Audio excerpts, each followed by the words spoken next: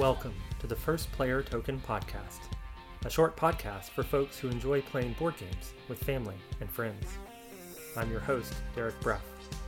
In this episode, I have another family board game recommendation, Sushi Go.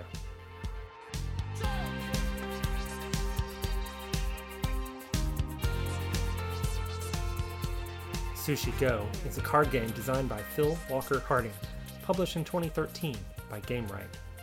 When I saw the game, the smiling sushi on the front of the box grabbed my attention, but it was the game mechanics that sealed the deal. I've played a lot of Sushi Go over the years, and it is by far my favorite game about anthropomorphic sushi. The first time I had sushi, I accidentally dropped my piece of fish in the wasabi sauce. I was warned that I might not want to eat it, given how hot wasabi is, but I figured, how hot could it be? It was very, very hot. I have had and enjoyed sushi since then, but I'm pretty sure you don't need to be a sushi fan to have fun playing Sushi Go. Apparently, in some sushi restaurants, the sushi comes out on a conveyor belt, and customers pick the sushi they want as it moves past them. The game Sushi Go plays with that idea, using what it calls pick and pass. The game consists of a big deck of cards, each one featuring some adorable smiling sushi: nigiri, tempura, sashimi, maki rolls, and more. The game is played over 3 rounds. Each round, a number of cards are dealt to each player. At the same time, all players select one of the cards in their hand and place it face down in front of them. Once everyone has picked their card, someone calls out, "Sushi Go!" and everyone reveals the card they selected. Then everyone takes their hand, the cards they didn't select, and passes it to the next player, like there's a conveyor belt. Then you repeat the process, with players picking another card each turn to keep, and then passing the remainder until all the cards are claimed. What do you do with the cards you collect each round? Each of the different kinds of sushi scores points in a different way. The nigiri are straightforward. Each one scores 1, 2, or 3 points for egg, salmon, or squid nigiri, respectively. The tempura only scores if you have a pair of them. 1 tempura card is worth nothing, but 2 are worth 5 points. For the sashimi, you have to have 3 of them to score, but if you do, you get 10 points. The dumplings score more the more of them you have.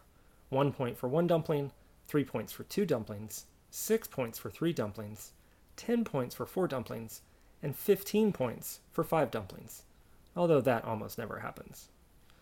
You see, as you're selecting a card from your hand that will help you score big points, like that 3rd sashimi you need to complete your set, you're also keeping an eye on the other players, so you can prevent them from getting cards that will score them big points, like that 4th dumpling they would love to have.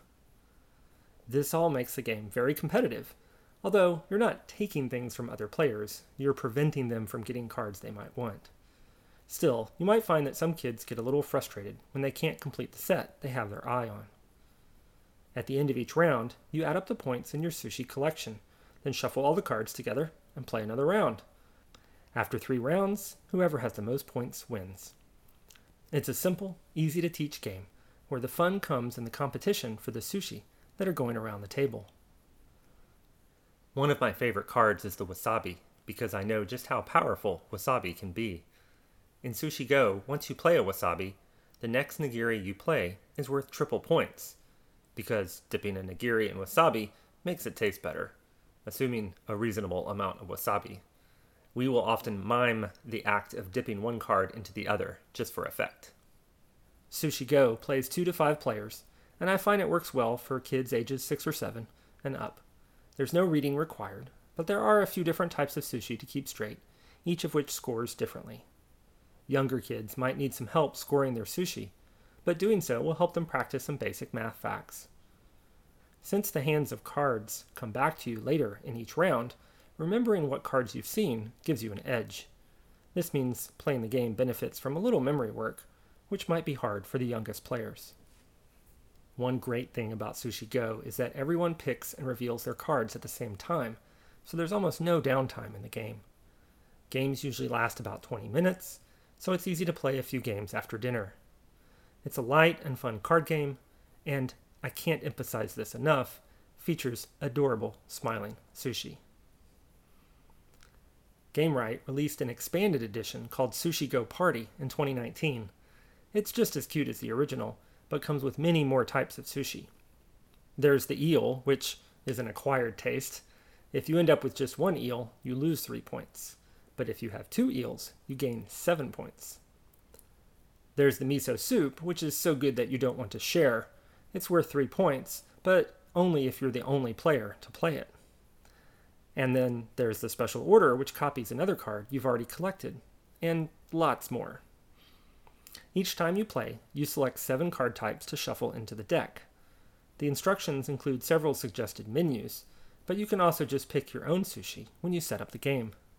For my kids, looking over all the types of sushi and selecting what they want to play is a lot of the fun. Also fun is that Sushi Go Party can handle up to 8 players, thus the party in the title.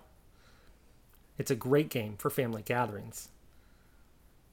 Figuring out all the new card types and how to play them well takes a little more time than the original game, and some of the new sushi are more complicated than the original menu.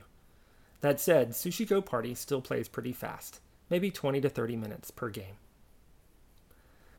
The new cards in Sushi Go Party are nicely thematic. For instance, no one wants a lot of tofu, right? Having 1 tofu in your collection scores 2 points. Having 2 tofu scores 6 points, but having more than 2 is worth 0 points. We like to pass a tofu to another player when it's the last card of the round and they have to take it, busting their tofu score. You got tofu'd is now a pretty common thing we say around the house. What do kids think about Sushi Go? Let's go to our Japanese seafood correspondents for a few thoughts. What game are we talking about? Sushi Go Party. It's the best game so far. I haven't played every game in the game closet, but this is the best game so far. It is so fun. And why do you like this game so much? You get to pass cards, and the cards are really cute. Yeah. Mm-hmm. Yeah. What makes the cards so cute? Like their faces. Yeah. Yeah. Yeah. Hey, what do you think of this game? I like it. Yeah. What's your strategy? How do you try to win this game? I do not want to tell you how I use my strategy. Because we're about to play, Yes. and then I would steal your strategy. Mm-hmm. Yeah, that's fair. That's fair. What's one card you like to play in this game? Dumplings. Yeah. Why do you like the dumplings? They give you so much points. They can give you all the way up to 15 points. I like the tofu. What is Tofu? that? Yeah, the tofu. Yeah. It's really fun. Why do you like the tofu? It's really fun because like it has such a cute face and you like I won one round because of it because I got 6 points and then a lot of other points from another card, so I really like that card. But if someone forgets that roll and then they get 3, they get 0 points. I know, that's pretty bad. I know. Yeah. Or what about on the last card of the round when someone gives you a card and you have to take it? What if it's a tofu and it's your 3rd one?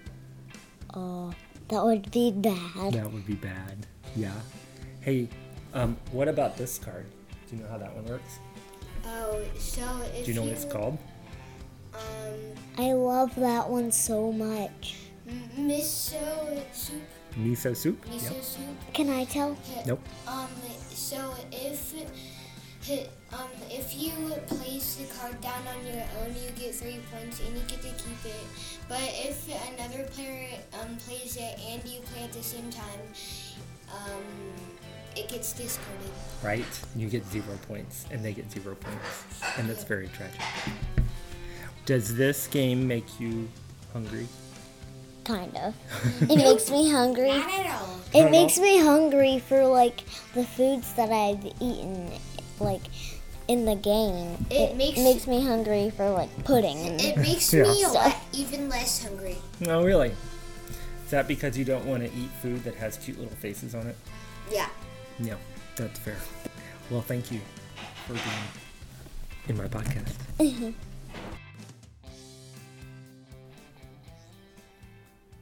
The original Sushi Go is cheap, under $10 US, and easy to find. But if this game sounds appealing to you, I would recommend getting the party version. It's not much more expensive, just over $20 US, and it includes all the sushi from the original, plus so many more. There are, if my math is right, 14,112 different combinations of sushi you can pick, which makes the game very replayable.